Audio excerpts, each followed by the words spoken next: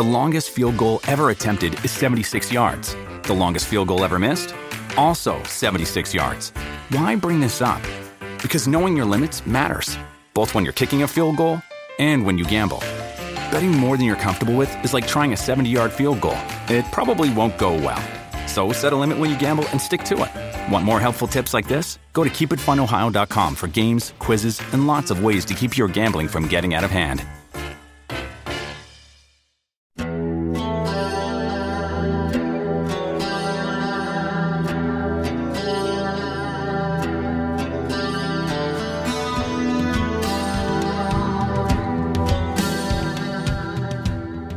Welcome back to the Metal Exchange. Justin and Chris here with you for another week, and this time we celebrate the 30th anniversary of Dream Theater's Images and Words. Chris, how are you, my friend? Feeling old. Yeah, this was like, for many reasons, which I'll get into, this was like a shot in the arm for me just because I couldn't believe, we kind of grew up with this album, albeit, after it had come out, but I just can't believe that it's been, 30 years since this was released. But we will get there. We will get there in time. I feel like so much stuff has come out this week, and there's so many different things that I want to mention. But before I do, anything that you heard this week or any new singles that you particularly enjoyed? Yeah, I've been trying to do a better job at listening to stuff, and there's this band called Skyblazer that's out of Sweden. I mentioned them. I think I gave them my EP of the year last year. They had a cool 4-track EP. I don't even know why I say they. I think it's just this one guy, Johannes, who does everything. Super talented piano player. And he came out with a new single called Morning Star, which is kind of like a love letter to the Castlevania soundtracks of old. Really good stuff if you're into Power Quest or Majestica. I know those two bands are a big influence for him, so if you like them, you'll like that. And Avantasia also released their second single from their upcoming album, Deep Breath, A Paranormal Evening with the Moonflower Society, and the track is called The Moonflower Society, and this is a little less aggressive than the previous single. This one features Bob Catley, which is always good to hear Bob Catley on the Avantasia albums. And I had posted earlier in the week the Master Sword covering Come Sail Away by Styx, which I thought was really cool. Lily, the singer from Master Sword, did a duet with her dad, and I thought it came out really cool. So we had posted that already, so you could find that. And I guess the one other thing I wanted to mention was something that you had sent to me that I absolutely love, and it's this song from the Michael Schenker group, A King Has Gone, with Michael Kiske on vocals. Really catchy tune, and I'm always happy to hear Kiske sing. So you can find that on both of our most recent playlists, which we should be uploading or posting on Spotify fairly soon. And I just wanted to echo your sentiments on that Fellowship track, Oak and Ash. What a kick-ass song. That's on my latest playlist as well. And speaking, I think you were going to mention Annette Olsen, and just I guess I'll bridge my info with your info. And I guess there's an album that came out in Japan by a band called Ultima Grace that she does the vocals on with I believe the keyboard player from Galnerius. And I guess that's going to be released in the stateside in September. They just released the new single today, Getting On With Life. I haven't had a chance to listen to it, but I look forward to it. I think that's a cool combination there. I think it's all Japanese band members with Annette doing the vocals. So yeah, quite a lot. I know you have a bunch of stuff too, so why don't you let us know what's come across your desk this week? Yeah, speaking of Annette Olsen, another album that she's doing with Russell Allen is due out on September 9th. It's called Army of Dreamers, and I think they released their first single by the same name. All the tracks are written by Magnus Carlsen, who I am just an absolute fanboy for. His ability to write catchy, melodic songs are just second to none in my opinion. So I look forward to that album. And the new Elevati single, Idus, AIDUS, was released earlier this week. And if you liked their last album, this is more of the same from them. Really, really good. And if this is an indication for what the album is going to be like, it's going to be one of the stronger albums, I think, of the year. Unclear, I think, at this point as to when the new album is coming out. But if it's this year, keep an eye on that for sure. And just one other thing that I think, mentioned to you briefly, maybe off the air. I think I may have mentioned it one or two times on the air. But a band called Xaon, Xaon, is back with their third album. It's called The Lethean. This is symphonic death metal at its absolute finest. This album, I'd be lying if I hadn't been playing it on repeat. Basically, it was Images and Words and this album back and forth all week. I think I've probably played it 4 or 5 times. It is way up there for my album of the year nominee, and I don't know where it will wind up, but I have to think at this point it would be in the top 10. Just a really, really solid release. Very catchy, very symphonic, almost in like an epica type of way. And the contrast between the growling vocals and the cleans is just absolutely fantastic. This album I cannot say enough good things about, and I will definitely post one of their tracks this week. I know I had sent it to you. Strongly recommended listening on my part. Yeah, I listened to the one track you sent me, and it's in spite of the heavy vocals, definitely good stuff. You throw that symphonic element in there, and I could listen to just about anybody sing along. So I look forward to hearing the entire album. No question. But you have selected a fantastic choice. I'm a little surprised it took us this long, but I guess, we covered Falling Into Infinity first, so we obviously did this in no particular order whatsoever. But here we are, Dream Theater's Images and Words, which came out 30 years ago on July 7th, 1992. I would ask you why you selected this album, but I think it's quite obvious. My first question for you, though, is do you recall what the first song that you heard off of this album was? I have to think it was on one of those mixtapes, but do you remember what your first exposure to the band was? To be honest with you, one of the weirdest things about that initial mixtape that Ralph made for me is that it did not have any Dream Theater songs on it. And so they were kind of this band that I'd heard of, but didn't really know anything by.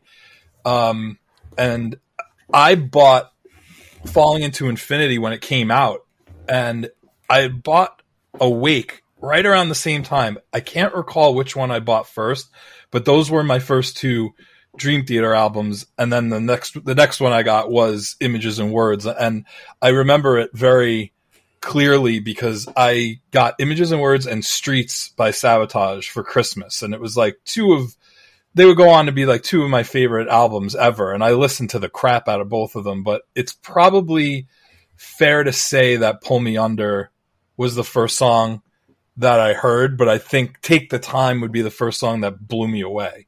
But I remember very clearly getting this album and being really excited because I had Awake and Falling Into Infinity, but all the Dream Theater fans that I knew, all 3 of them at the time, were like, Images and Words, that's the one. And at this point, Scenes from a Memory hasn't come out yet. So, this was, believe it or not, the 3rd Dream Theater album that I got. Do you remember kind of your birth as a Dream Theater fan? It was definitely after Falling Into Infinity. It was definitely before Scenes from a Memory. But the order of which I heard this stuff, I don't recall. I think Take the Time was the first song, with Pull Me Under probably second. But I don't really remember. I just remember hearing those songs in some way, shape, or form and running out to buy this disc. And then I subsequently bought Awake with a week later or something like that, because I just had to hear more of this band. And I think Awake is actually a really interesting discussion in and of itself. So I'm not going to get too far in the weeds there, but there's an argument for that being just an absolutely perfect album in many ways, just different than Images and Words. Yeah. Darker, but heavier too. Heavier, darker, but really, really good and very, very different. I think the reason I bought Awake was because that's what they had at the store. I think that if they had Images and Words, because I remember I bought it I walked into the store and walked up to the Dream Theater area, and I think the options were Falling Into Infinity, which I already had, I believe, and Awake. And so I just bought Awake. And I think I had asked for Images and Words for Christmas from my parents or a relative or something, because that's when I got it. So maybe it was harder to find at the time, maybe because Awake was a little bit newer. I just don't remember seeing it in the store all the time. Otherwise, I probably would have bought it sooner. Yeah, it's funny because it's an album that's not hard to get. It was an album that you could actually go to the store and pick up if it was in stock. It was not like us trying to track down Master of the Rings by Halloween, which like wasn't sold anywhere except the one place that it was sold, which we'll get to another time. But it was, it was really, really hard to find certain albums, but Dream Theater was accessible. Now, when Dream and Day Unite was a bit of a search, and I remember eventually tracking that down, I think on the internet, and being able to buy a copy of that. But getting these subsequent albums up until that point was not very difficult.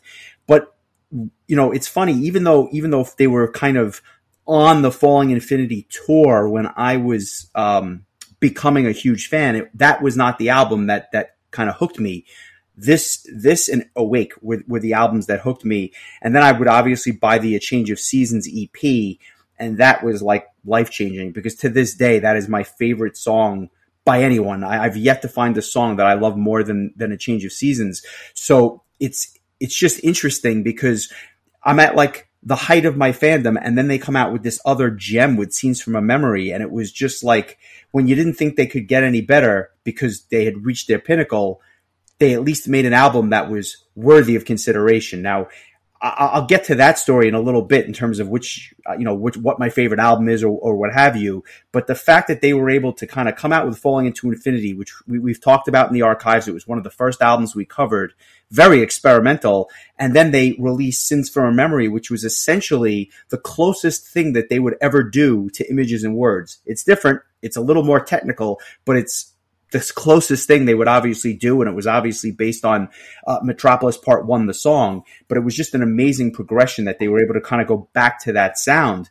And one of the things that I wanted to mention was that when we bought Scenes from a Memory in 1999, Images and Words had come out 7 years prior, and it seemed to me at the time that it was like this old album that like was in the archives of Dream Theater, even though I was obviously playing it nonstop.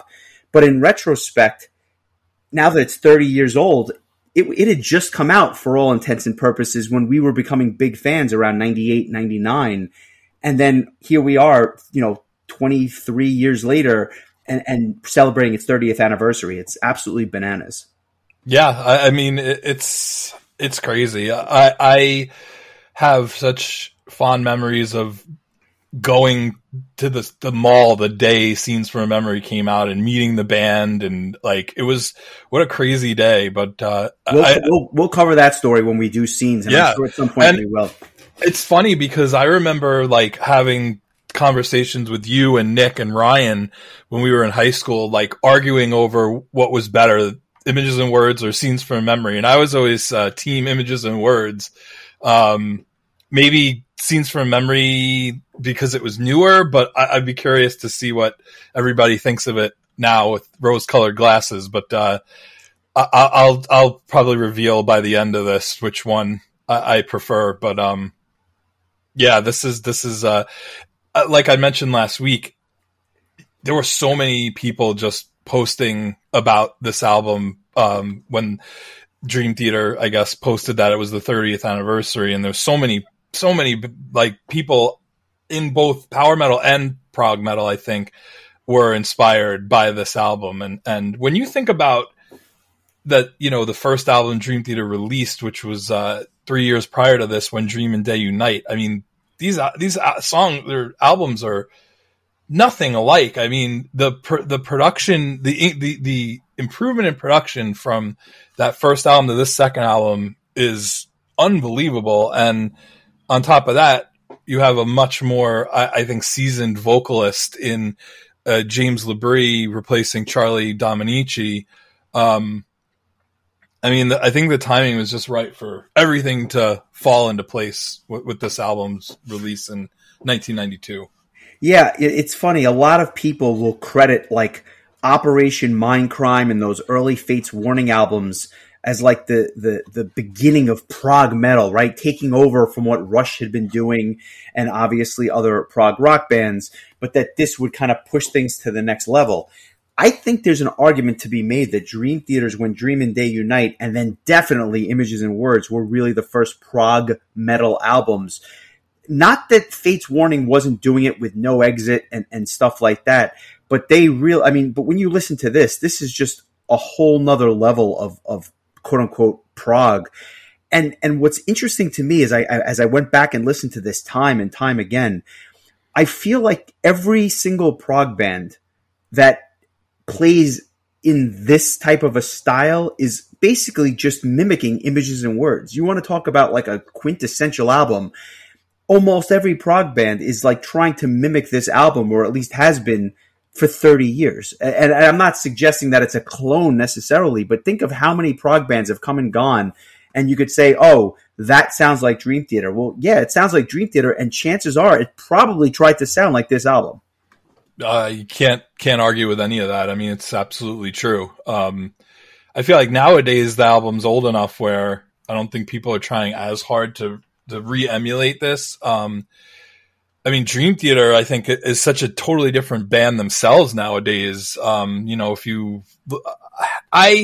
lost my love of Dream Theater's like current material probably sometime after probably 6 Degrees of Inner Turbulence was probably the last album I really, really loved by Dream Theater. I've always followed them, but it just whatever it is, like their albums just never really blew me away after that, the way that pretty much all the albums up until that point totally did. They lost me with Train of Thought. I mean, that one, that was where, that's where I lost my smile when it comes to Dream.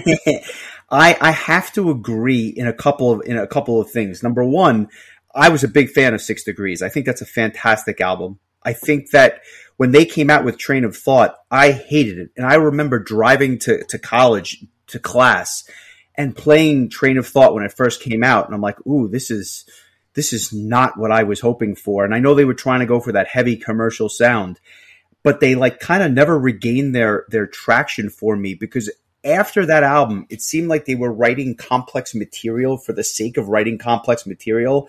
And the joy that I get out of Images and Words, and I'll get to this, the joy that I get is because at the end of the day, you can still tell the song was the key, and the, for lack of a better word, the masturbatory stuff was just around the song, where it would eventually become the focus of the song instead of the song itself, if that makes any sense. And although I have to say I've listened to every album since then, I've liked albums since then, I haven't loved an album since 6 Degrees. But you want to talk about a run of albums, and I'll throw When Dream and Day Unite into the mix. Those first 5 or 6 albums are just one incredible journey after another, and we'll obviously quibble over which one is the best, but this one is right there at the top of the list. Again, like really, really well said. I'm just looking. It's kind of interesting that in 2015, the website Prog Report listed the 50 top progressive rock albums from 1990 to 2015, and 5 of those were Dream Theater albums, and this one was number 1. Scenes from a Memory was 3rd, 6 Degrees was 14th, Awake was 18th, and Train of Thought was 38th. Wow. So, I mean, that's some good company. Rolling Stone ranked it the 95th greatest metal album of all time in 2017. It was ranked number 7 on Guitar World magazine's top 10 list of guitar albums of 1992. Under the Glass Moon was awarded the 98th best guitar solo by About.com.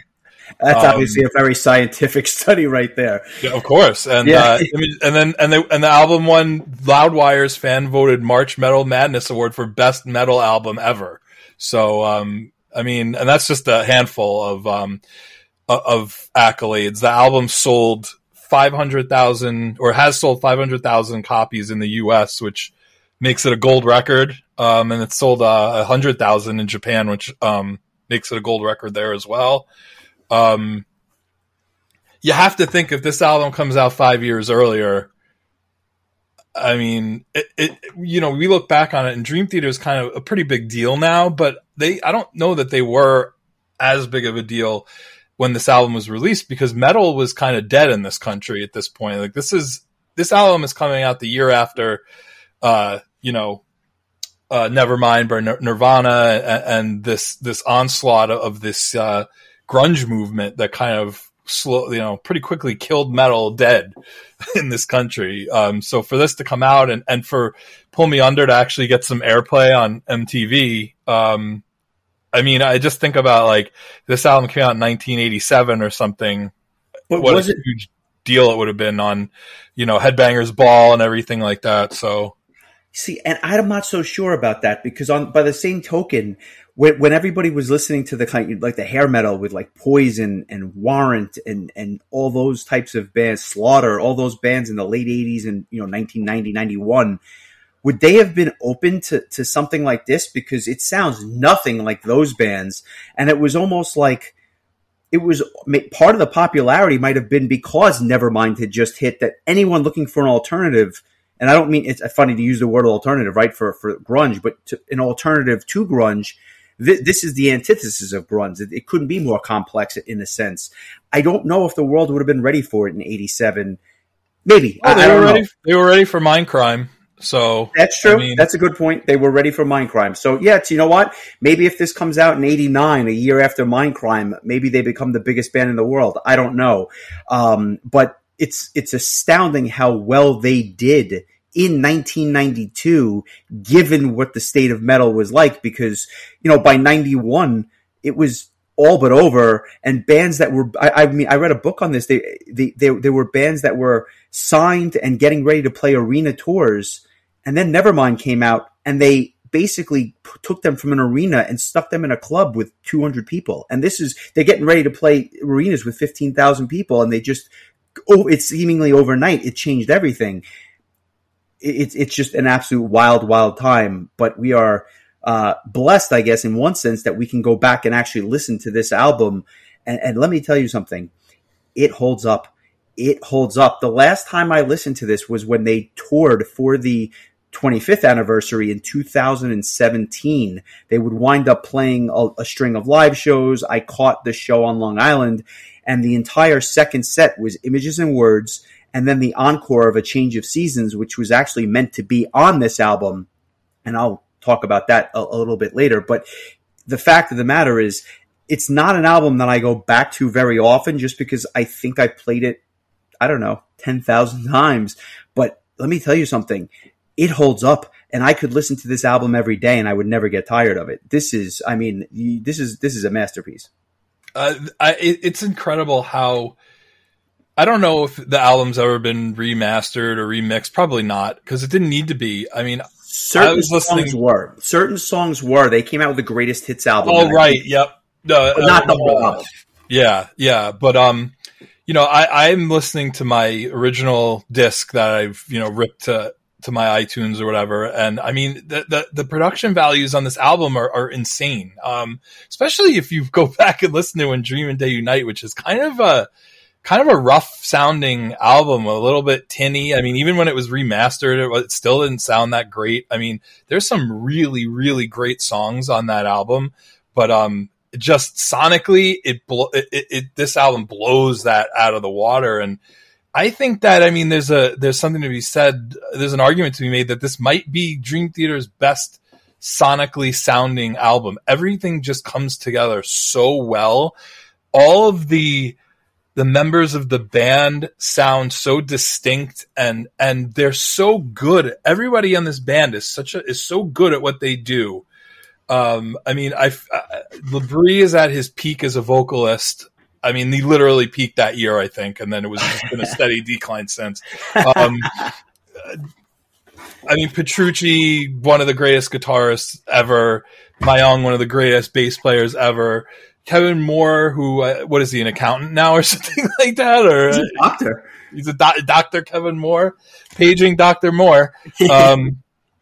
I always preferred this short period of time that Kevin Moore was the keyboard player for Dream Theater, because I think that, like you said, there was more focus on the songwriting and less on the showing off what the instruments can do. And I think that Kevin Moore was more subtle than Jordan Rudess would end up being. Rudess is the equivalent of a wizard on the keyboard, and Kevin Moore is just a little bit more understated. And I think I prefer that because like it gets to be almost like a circus-like atmosphere musically. And I feel like with this, Portnoy on drums, like one of the greatest drummers ever. I mean, this is like a super band just of guys that were never in any other bands before this that mattered. No offense to Winter Rose. But it's just this unbelievable lineup, and like the lineup managed to rise above such crappy production on that first album.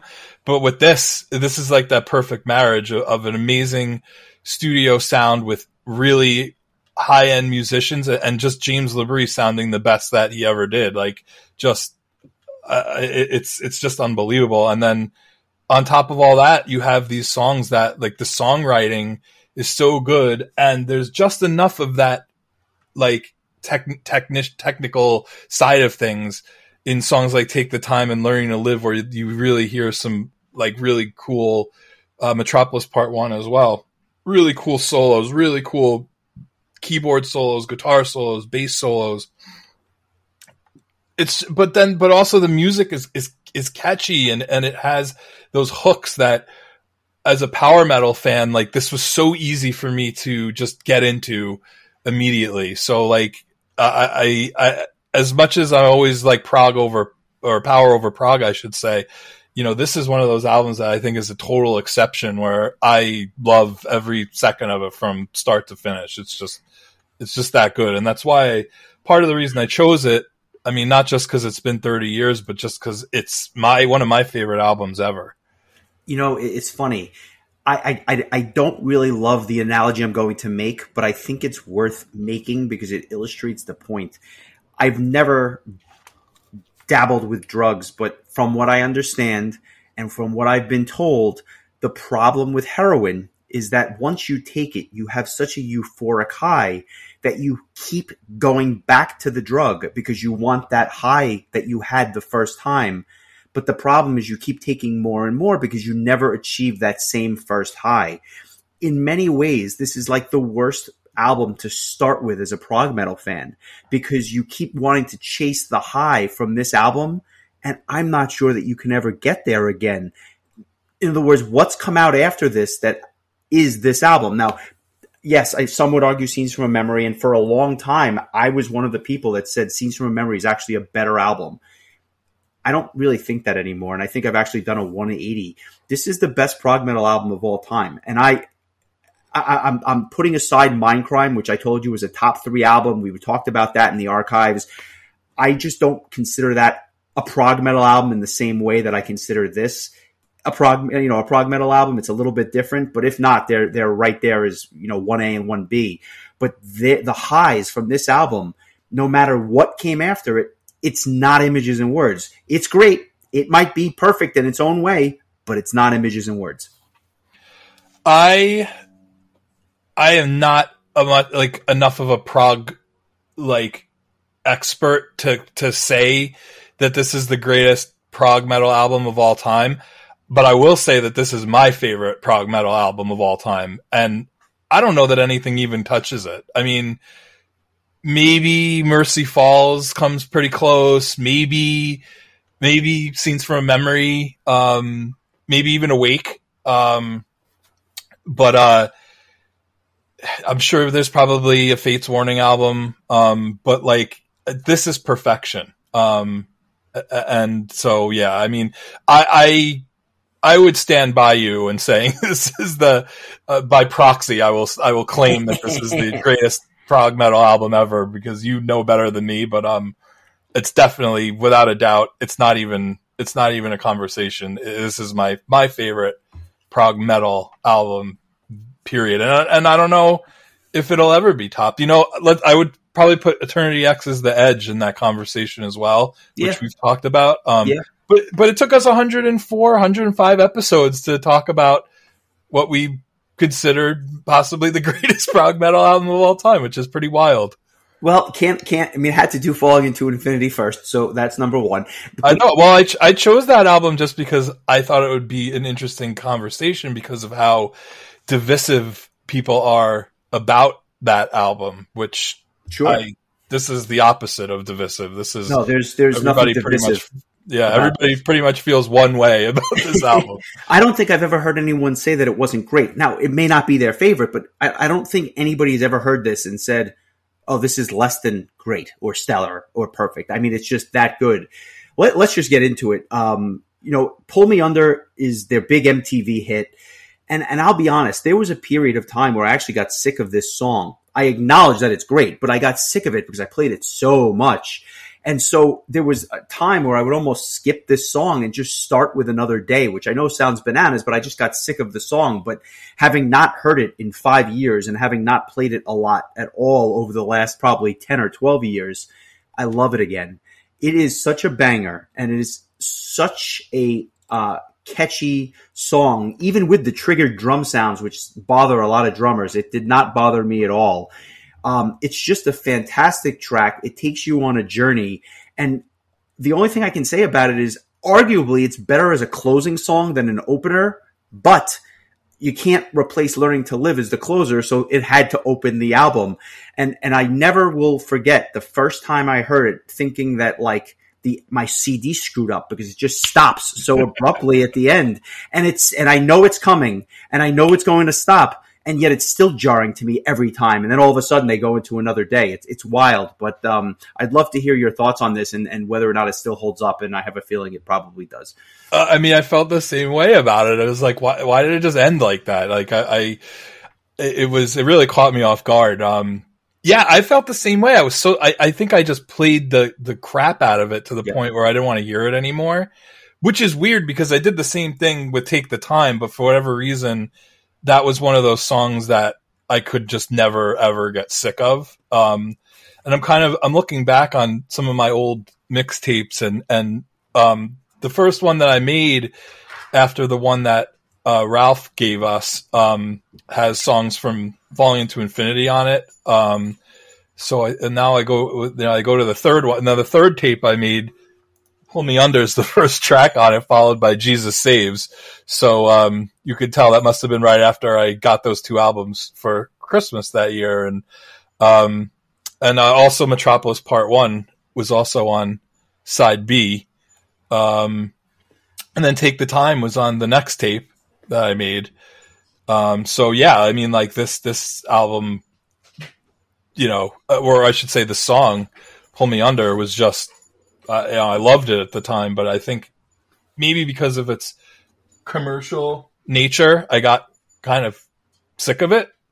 But I probably stopped listening to it for so long that now it's like, what's old is new again. And I like it a lot. Again, I think there's a number of songs I like more from this album, but this is still a really good thing, a really good song. And I think that I couldn't imagine the album starting with any other song because like you said, Learning to Live is the perfect way to end the album. And arguably, I think Metropolis or Under a Glass Moon would have been good songs to end the album with as well. But Pull Me Under, like that, the way that the song just starts, like that's the first song. It's always going to be the first song. It just needed to be. It's just perfect. Well, it's interesting because after it abruptly ends, we go into Another Day. And the funny thing about Another Day is it's probably the only song on the album which at one time or another wasn't my favorite song on the album. Literally, I think every one of these songs has been my favorite song on Images and Words except for Another Day. But that being said, Another Day is a perfect ballad. It's a ballad with a Jay Beckenstein soprano sax solo, which is just absolutely bananas. And it always reminded me of Kenny G for some reason, because how many prog metal songs have that kind of sax solo in there? And I think that of all the songs, maybe it's the weakest, but I still like it more than most people. And there's a vocal solo that Labrie does probably about, I don't know, halfway through the song, and it just shows off his awesome range. And to your point, I think he blew out his voice during this tour and he never quite got it back. And that's upon, stuff that I've heard, but around 1993, he blew it out and it was just never the same again. And it's a shame because a young James Labrie on this album was just absolutely perfect. And I'll just say one other thing about this track. When I saw them play Scenes from a Memory at the show they recorded, Scenes from New York, Jay Beckenstein came out and played this song as part of the second set, and it was just so good to hear that song live with the soprano sax solo. Still one of, if not the best concert I've ever been to, that Scenes from a New York live show, and this was one of the highlights. Yeah. Is this like the first prog metal power ballad?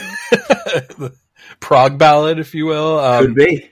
I always thought this was just a really nice song, like a really kind of, it's like just a really nice ballady kind of tune. I think that being that on either end of it, you have these 8+ minute like prog anthems. I think this is kind of a nice kind of like calm after and calm before the storm of Pull Me Under and Take the Time. And I find that this album does such a amazing job taking you on this roller coaster of like, song types, because, Pull Me Under is fast and heavy. Another Day is kind of a ballad. Take the Time is fast and heavy. Surrounded is more of it starts out kind of ballady, more of a mid tempo. Metropolis and Under a Glass Moon are fast and heavy. Wait for Sleep is a quick ballad. Learning to Live is like this prog lesson. It's like a clinic. So it's cool that it's not just an hour of just like wild, outlandish prog. There's some good, like softer, it's the Kenny G, the Kenny G of metal, I guess. Like you said. But yeah, this is such a great tune. We had said like picking a song of the week is a impossibility, because I don't know that there's anyone that doesn't really deserve it on this album. They're all that good. But yeah, this is great. This is a great song. I love this song, and it's just I think I like it more now than I ever did. Now listening to it again, just really. Yeah, just because I feel like it when we were younger, it's like you're drawn to the flashier tunes, it's kind of like when you're younger and you want to like drive a sports car, and then you get older and you're like, I'd rather drive something a little more reliable. So I like the reliable, and I still like flashy Take the Time and Under Glass Moon, but I mean, like, I don't know. This song, I think, just really holds up. And you're right, like Labrie's vocals, especially the second half of the song. He probably blew his voice out recording this song in the studio. Entirely possible. And to your point, it's the come down before Take the Time, which is track 3.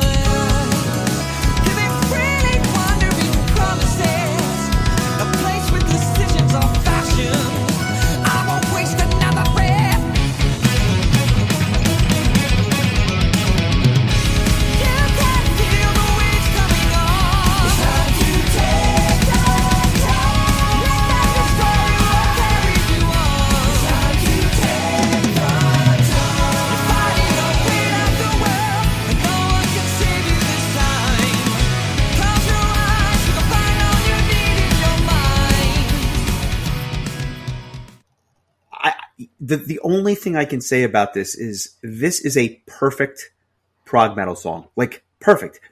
Every single note is so meticulously placed, but every note has its purpose. I love the intro. I love that the bass, finally, John Mayung's bass jumps out here for the first time on the album, and boy, does it ever jump out. It's heavy, it's proggy, it's quirky. At points, you actually want to dance, you want to sing, you want to shout. It's just an epic song with an epic chorus.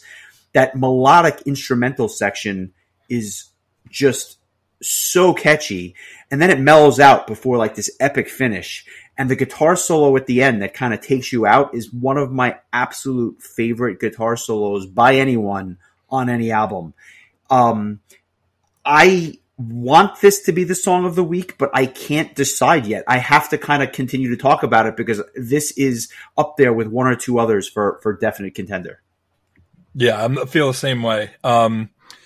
I had said when we talked about Halloween's Keeper of the Seven Keys albums that Eagle Fly Free was the greatest power metal song ever written. This is the greatest prog metal song ever written. I mean, it's everything that's great about prog metal without what the things that I don't like about prog metal. And it's long. It's an 8-minute song, but at no point does it feel like there's, like you said, there's no wasted sound. Like everything is great. When I discovered this song after getting this album, I was obsessed with it. And I remember one of Ryan's parents were driving us to a Sweet 16. And I remember saying, I had the disc with me and I was like, put this on and play track 3 right now. Like, you need to hear this. And this was, I think, before Ryan had heard this album. And I was just like, I was flabbergasted. I was like, I can't believe like that you could make a song like this. It's just so good. And it's like, I think I said the same thing about Eagle Fly Free. I could listen to this a million times and I would never get tired of it. I don't know, but like, there's also other songs on this album that I hold in just as high regard. I just think that this is the epitome of prog metal in all of its wondrous glory. But I'm the same way as you. I don't know what my song of the week is just yet, but I may base it on what you choose so as to not choose the same one. I will make a point of going first then. And I hope you choose something different just because it gives me the ability to listen to each of those songs again when I post them. Track 4 is, to me, You're Another Day, and that's Surrounded. And the reason I say that is because this was always a song that I liked. But as I listen to it now, I think I have a deeper appreciation now more than ever. This is a song that was perfectly tailored to Labríe's vocals at the time. And I think one could argue that overall, because of the versatility of his vocals on this track, it might be his best vocal performance of all time. Like, it's that good. It starts off like a true ballad, and then when it starts picking up, it's so tight and melodic, and the lyrics are just so beautiful. And what I love here is that Kevin Moore's keyboards are such a nice complementary piece to the rest of the song. He doesn't take over, but I cannot imagine a song like this without Kevin Moore playing. And I agree with you. Rudess is a wizard, and there's nothing that he cannot play and play well. But here, I think Kevin Moore kind of takes a step back and provides a perfect complement to Portnoy and Petrucci and Mayung. It's just an absolute perfect song that every time I hear it, I want to tap my foot to it. And like I said, the lyrics are just simply beautiful. Yeah, it kind of starts out, like I said before, it starts out like you're going to get a ballad, but it actually kind of picks up. It's funny because like I never really thought too much about this song back when, and I remember, Ralph had gone to Italy, and he came back, and he got this Dream Theater tribute album called Voices, and it had, I think it was almost entirely European bands, but there was a cover of this song by this band called CMKY, and it was sung by a female vocalist. I have no idea. I don't know if the band ever even did anything beyond this solo this tribute album, but I thought hearing this song sung with a female vocalist was such a cool, just total change. And it really made me appreciate how good the song is. And now that I go back and listen to it again, it's fantastic. Another one of the kind of more mellower songs on the album, but perfect fit. Again, it's another kind of stopgap between Take the Time and Metropolis Part 1, which are two like prog metal beasts, and this is just this kind of like more chill. But I mean, even like with like a minute and a half to go, like there's some fast guitar work, and there's still some some technical stuff going on here, but perfectly placed, I think, in between these two like real monster tracks.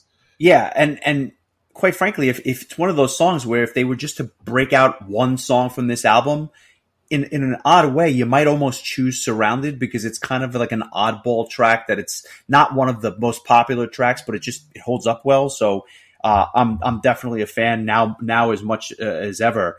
But yeah, Metropolis Part 1. I mean, this song was so good that they would obviously go on to make Scenes from a Memory based on the story.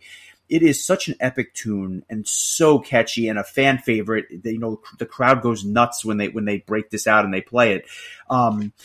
Whereas My Young kind of really stood out on Take the Time, and I thought Kevin Moore really stood out on Surrounded. This, to me, is the Mike Portnoy show. He is brilliant on this track, and some of these drum fills are just so catchy and melodic, but again, perfectly placed. I can't imagine having a better extended instrumental section than the one in this song. It's like just absolutely flawless, and everyone does a solo, and they're all fantastic. The bass solo is great. The guitar solo is great. The keyboard solo is great. And even though the song is like, kind of, I don't know, in almost 10 minutes, it feels like 5. It feels like half of that, because there's no wasted motion or wasted breath. Easily another Song of the Week contender right here. I'm curious to see if you have any differing thoughts. I pretty much agree with everything you just said. I think it's like neck and neck with Take the Time. Just maybe I consider Take the Time higher because it came first. right. Like, like it's just that it happens to be first on, before this, but this I think is just as good. It really takes you through like this story, like a musical story. And it makes sense that they would make a sequel to a song that was an entire album.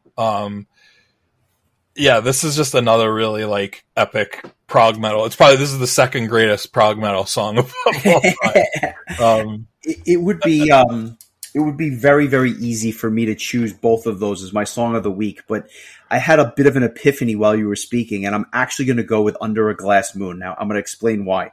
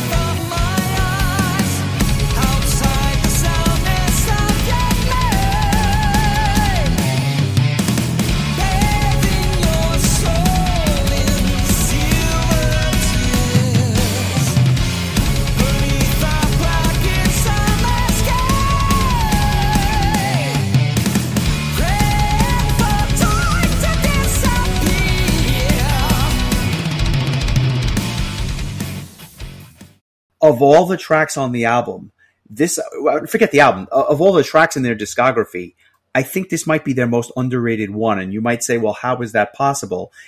For some reason, it's not talked about in the same breath as Take the Time or Metropolis or Learning to Live or even Pull Me Under.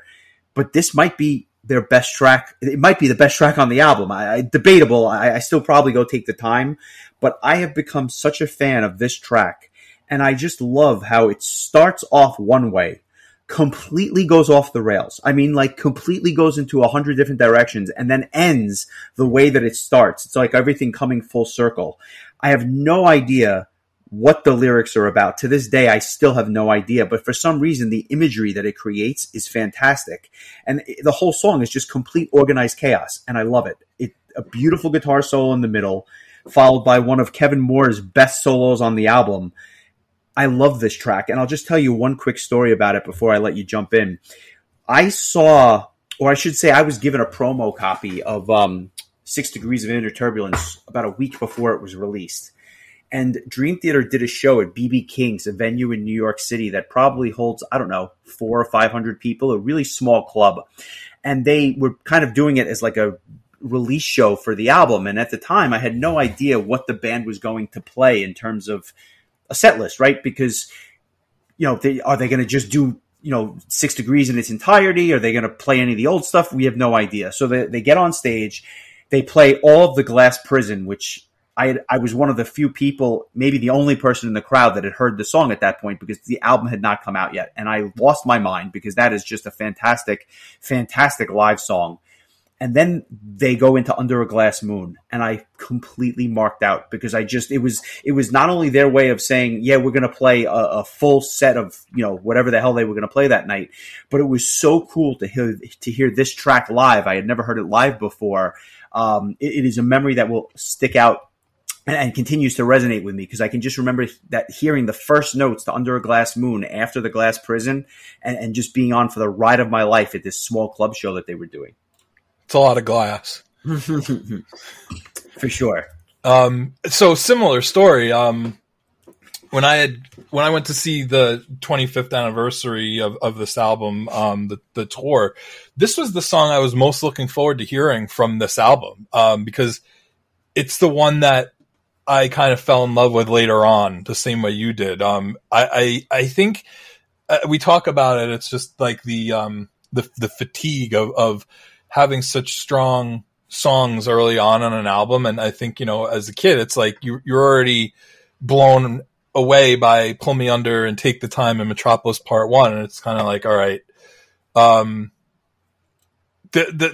with you. Like this Metropolis and Take the Time were my 3-way tie for Song of the Week. So I'll go with Take the Time since you went with Under Glass Moon, but if you had chosen Take the Time, I probably would have chosen Under Glass Moon myself. I'm just happy I get to listen to both again next week. And in all honesty, like I was tempted to just say the Song of the Week is this whole album. Just go and listen to the whole damn thing because you're not doing it justice by listening to 2 tracks. I know it's true. I mean, even though the 2 tracks are going to take 16 minutes out of your day, listen to the whole friggin' album. It's just that good. I mean, if you haven't heard it in a while, if you listened to it yesterday, I listened to it earlier today. I might listen to it again tomorrow. I don't know. I mean, it's like I was saying about Halloween's Keeper of the Seven Keys Part 2. It's just one of those albums that's just so important in the history of metal and especially prog metal, and it just is fantastic. And I just will always remember how excited I was to hear Under a Glass Moon. And even though I think that they had to kind of like lower things like half an octave or an octave or whatever to support Labrie, in the moment, in that crowd, Labrie sounded great. It was when I went back and like watched the videos that I took, I was like, oh. But when you're in that moment and you really hear like the other instruments, and you don't notice that he's not the singer that he used to be. And I really enjoyed the hell out of that. I was kind of going into it with low expectations, but the band is as good as they've ever been. So like the musicianship was never to be questioned. I just was, a little nervous about how Labrie was going to do on these older songs, but I enjoyed the hell out of it. And getting to hear all those solos done live for Under a Glass Moon, like you said, like that was such a treat. And same with Learning to Live too, which is such a long and complicated song. So that was really cool to see live as well. Just a Under Glass Moon, hell of a song. And somehow still, like I said, underrated in the pantheon of their stuff. Wait for Sleep was always to me like the Learning to Live intro. And in many ways, I think it just shows off Kevin Moore's brilliance and how different he is from Jordan Rudess. Just a beautiful piano-led song, short little song featuring him and Labrie. But I can't imagine the album without it. Like, it's not really a standalone track per se. I don't put on the album and say, oh, I'm going to listen to Wait for Sleep today. But that leading up to Learning to Live is just prog perfection. Yeah, again, it's another track that's just placed perfectly, because it's like you need the end of Under a Glass Moon is so frenetic, and so like you need a little bit of it's like a palate cleanser. It's like having a little bit of sorbet before your next course, to cleanse the palate before, Learning to Live is another one where it kind of starts off a little bit unassuming and then eventually grows into like this real beast of a song. But yeah, this is just a really lovely, just a platform for Kevin and James to just shine. And, probably one of, it's funny. I always I think about like when, wrestling people would like rate matches on a scale of up to 5 stars or whatever, and they would be like, oh, well, it was good while it lasted, but it was only a 5-minute match, so I can't really give it more than like 2 stars. This is like one of those songs. It's only 2.5 minutes long, but it's such a great song. Like, they put a lot of greatness into a small period of time, and it's funny how Dream Theater has become known as kind of like this band that can drag out a song, from 6 Degrees to an Octavarium to like, the whole friggin' Astonishing album. And then they could also just cram a perfect little like lullaby into a 2.5 minute song right before they blow your socks off with another like prog metal, clinic. It's just a really well placed song, and it's the album would be incomplete without it. Exactly. I well said. I couldn't agree more. And then somehow they, you have 7, dare I say, perfect songs in a row that they really can't lay an egg at the end, and they don't, because Learning to Live is up there with the best of them. It's 11.5 minutes long. It's got basically everything you want from the other tracks, but in one closing track. It's to me, it always felt a little bit different than the rest of the album, and I can't tell you why. Maybe it was like the calypso section or something like that, or the acoustic flamingo guitar, which is awesome, but it's just very different. I can't explain it, but it feels different than the rest of the album, but it belongs just the same. And then the last 4 minutes is just one huge payoff after another. It's like one high spot after another. And including a nod to Wait for Sleep, where they basically just go right into that again. How did they even think to do this? And then they execute it perfectly. It just flows seamlessly. It's a perfect closing song. It really is. And like I said, like there's a couple of songs on here that could have closed it out, but the balls to just be like, the last song's going to be 11.5 minutes long, like eat me. We've already done 4 songs well over 7 minutes long, and it's just like, we don't care. They probably could have like broken it into parts. Maybe it is broken into parts. I don't know. I haven't looked at the liner notes since I was like a teenager, but it starts out like this mid-tempo song, and then it like chills out in the middle, and then it jumps back, like slowly crescendos back into like this beast of a song, and there's just a million fantastic solos, and Labrie just sounds fantastic, and then there's like this, just it's like a 2-minute outro, like it's just the end of the song is like 2 minutes long, and it's like you're just hanging on every note, like and then oh my god, it's just perfect end to a perfect album. 10 out of 10. This is a 10 album. I don't know that should be a real big surprise, but this album is an easy 10. It might even be higher. This might be a Dave Meltzer 6-star Kenny Omega Okada match at the Tokyo Dome. It is absolutely a 10. And I'm going to tell you something. I'm not sure if you're aware of this. Did you know this was supposed to be a 2 CD album? Do you know this story? Not deeply. It's kind of probably the same amount that I know about Streets supposedly being a 2-disc album initially, but all I know is that Change of Seasons was supposed to be a part of all this. Yeah. So, okay, again, I'll get the fact this is a 10 out of the way. It could be a 10, it could be a 12, it could be a 200 for all I care. It's perfection. But the reality is this: A Change of Seasons, or at least an early version of it, had been written and recorded so that when they went out and they did the Images and Words tour, they actually played A Change of Seasons on that tour, which is why when they did the 25th anniversary show, after they played Images and Words, they closed the set with A Change of Seasons. This was supposed to be on this album. I don't know how this album could have been better. A Change of Seasons would have made this album that much better. A Change of Seasons. Yeah, it's just too. It would almost be too much of a good thing. But yeah, A Change of Seasons, which, like I said, my favorite song, and obviously reworked and kind of retooled a little bit. But the early versions of that song are very, very similar to what was released on that EP. Not identical, but close enough. That was supposed to be the second side of this album. That blows my mind because I think that it's the best album of all time, arguably without that. But if you add that in, there's no close second at that point. You can go back. Dream Theater has a number of official bootlegs, and they have the Images and Words demos, which spanned from 89 to 91. So you could actually hear other vocalists try out. And they actually have a singer named Chris Cintron who does a vocal audition to A Change of Seasons on there. It's a 17.5-minute track. There's a song called To Live Forever, which I believe might have been included on the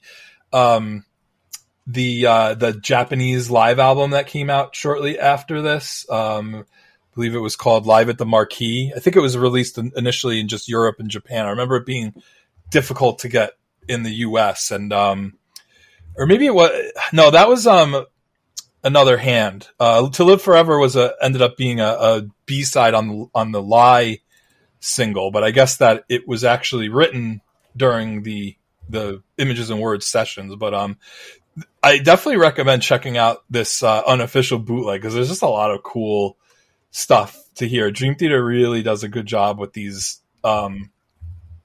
just, either special concerts or demos or whatever. But the Images and Words demos is really cool. You can hear some of the pre-production versions with Labrie. There's some of the Atco demos. There's some of the tracks done instrumentally before.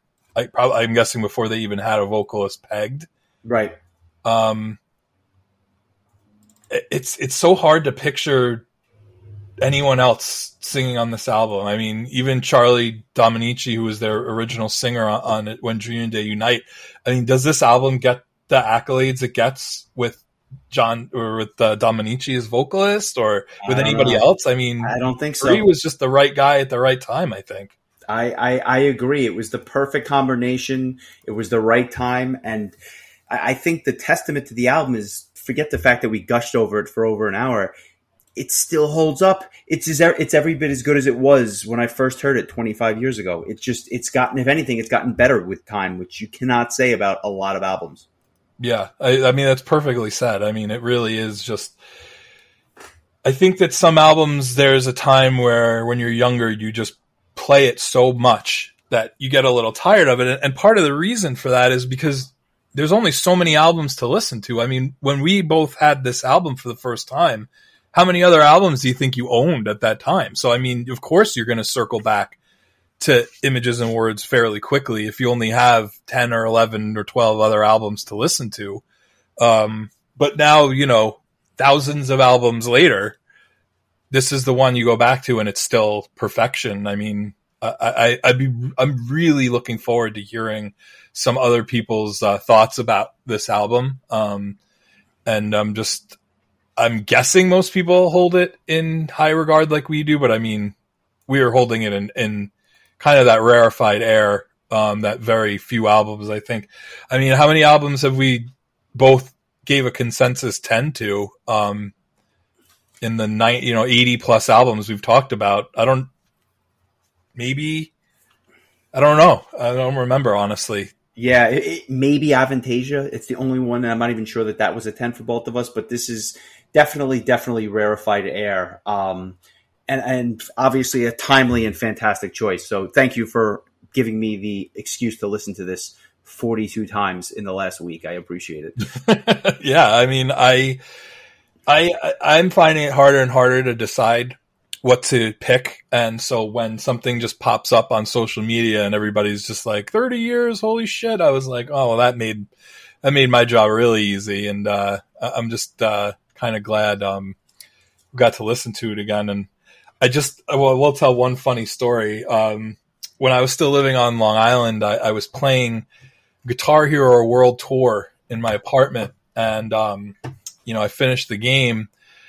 And the final thing, this was something that they had done in the previous game, Guitar Hero 3, where after you beat the game, whatever the story mode is, the credits scroll and you can play a song while the credits are rolling, and it doesn't count. Like, they don't score it. You can't fail out of it. And it was Through the Fire and Flames by Dragon Force, which I think somebody had programmed a Guitar Hero version of that song because they thought, imagine this is a Guitar Hero song. And obviously the people at Harmonix caught wind of that and decided to actually put it in the game. And then once you finish it, the song's unlocked. You can play it whenever you want. So I'm wondering to myself, playing World Tour, is there going to be something like that at the end? And sure enough, as you're going through this game, you recruit all of these legends of rock to join you in your band. So your drummer is Travis Barker from Blink-182. Your bass player is Sting. Your vocalist is Ozzy. And I'm trying to remember, there was probably one other person, the guitar player. I don't remember, it was Slash or whatever. So you're just this super band, and the game ends, and all of a sudden you're just flying through the sky on an arc. And all of a sudden you just hear the opening notes to Pull Me Under, and I was like, oh my god, I was just marking out alone in my apartment, and I'm just like, I guess I'm playing Pull Me Under on Guitar Hero now. And I was like, what a perfect way to end this game that I had so much fun playing. So that's awesome. I just think about hearing that boom, and I'm like, oh my god, here we go. So, I can imagine that first time you must have fallen out of your chair, because you could not have been expecting that. It was so weird. I mean, it's like Ozzy, Sting, and Travis Barker playing Pull Me Under on a flying arc. Just the way that I dreamed it up on my LSD trip, I was just like, wow, that's awesome. You don't forget a moment like that. Well, it's something that I will definitely not forget. I wish I would have played that game just because the story itself. It's never too late. Yeah, there you go. While we're talking about Dream Theater, some Dream Theater news. John Petrucci has announced his first solo tour, and who should be drumming? Mr. Mike Portnoy. Travis Barker. Travis Barker and Chris Nicci on Guitar Hero. Sting on bass. They've announced 3 shows, one in Boston, one in New York City, and one in Washington, D.C., all in October. More shows to be announced. That should be good. His last solo album was fantastic, so I think that will be an interesting tour. I'm sure they'll be hitting more shows, as I said. And speaking of U.S. tours, the Danish prog metal band Vola, who is absolutely fantastic and quite frankly really kind of coming on as one of the players on the prog metal scene, also announced a U.S. tour. It kicks off Saturday, November the 12th in Cambridge, Massachusetts, and then ultimately winds up coming to Brooklyn, New York on Tuesday, November 22nd. So it sounds like they're going to do a run for just under 2 weeks. I will be going to the New York show. I'm very much looking forward to that. These guys are fantastic, and it should be a really, really fun show. I'm happy they're finally coming to the States. So, I think that pretty much puts a bow on it. I believe it is my turn to choose something for next week, if I am not mistaken. Yes, I'm looking forward to listening to Awake next week. We are doing Images and Words by Dream Theater. No, because I don't have anything else to say about it, but I just want to listen to it. No, we're going to do something else next week, which is another classic, if you will. And if there's a thrash metal version of Images and Words, this is in the conversation, and that's Metallica's Ride the Lightning. We have done 105 episodes, and we have not talked about Metallica yet. That is going to change, because if these guys are the godfathers of prog metal, Metallica is the godfather of thrash, and it is long overdue, and I feel like choosing a Metallica album was difficult, but I'm going to go with what I think is their best. So we're going to talk about Ride the Lightning next week. Yeah, I was excited to see which album you were going to choose by Metallica. I kind of assumed it was going to be this, Puppets, or Justice. But I feel like this is a band that, if we continue to do this, we'll probably listen to probably everything up until Reload, and then just give up. Yeah, I think that's fair. Although we have had requests for Saint Anger. Yeah, but it's just going to say request. It's just one person requesting it multiple times. That's but requests plural. See, it doesn't matter what the source is. No, that would be an interesting conversation, just like Falling Into Infinity, but for a completely different reason. But yeah. I mean, I don't know Saint Anger. I know the song. I like the song Saint Anger, and that's my knowledge of the album. Is well, then maybe that was because it was the theme song to a WWF pay-per-view when the album first came out. So I'd heard 20 seconds of that song so many times. I was like, oh, this is pretty good. And then I remember getting the album and thinking to myself, why the hell does this song need to be 7 minutes long, Dragon Force? Like, nobody asked Metallica to make a 7-minute thrash song. It's unnecessary. Like, well, they do it in other places, and they did it on Injustice for All, and it was great. Yeah, but that was good. Like, this is the song Saint Anger is just the same song repeated over a 7-minute, period of time. Whereas, one is like a suite. But yeah, I'd really especially want to talk about Puppets and Justice after Ride the Lightning at some point. But I'm glad you chose this, because there are songs that I know so well, and then there's songs that I don't really know that well. That like Trapped Under Ice. Let me guess. That really, like, Escape was probably the one I knew the least of the 8 tracks. I didn't really know Call of Cthulhu all that well either. And Trapped Under Ice might be the next one on the list. The rest of the album I pretty much knew. But man, this is going to be such an interesting chat, because this was a very different band than what would happen even as soon as 6 or 7 years after this. Yeah, and I think that's part of the reason why I chose it. I'll kind of go through my methodology, if you will, but I'll save that until next week. I look forward to it, and it's interesting because I have not listened to Metallica in a long time, so it'll be a good exercise, almost a cathartic exercise for me. But story for another day. Thanks everyone for listening. We hope you enjoyed our chat about Images and Words, and we will come back to you next week with some good old classic American thrash metal. Take it easy, bud. I will talk to you soon. Sounds good, my friend. Take care.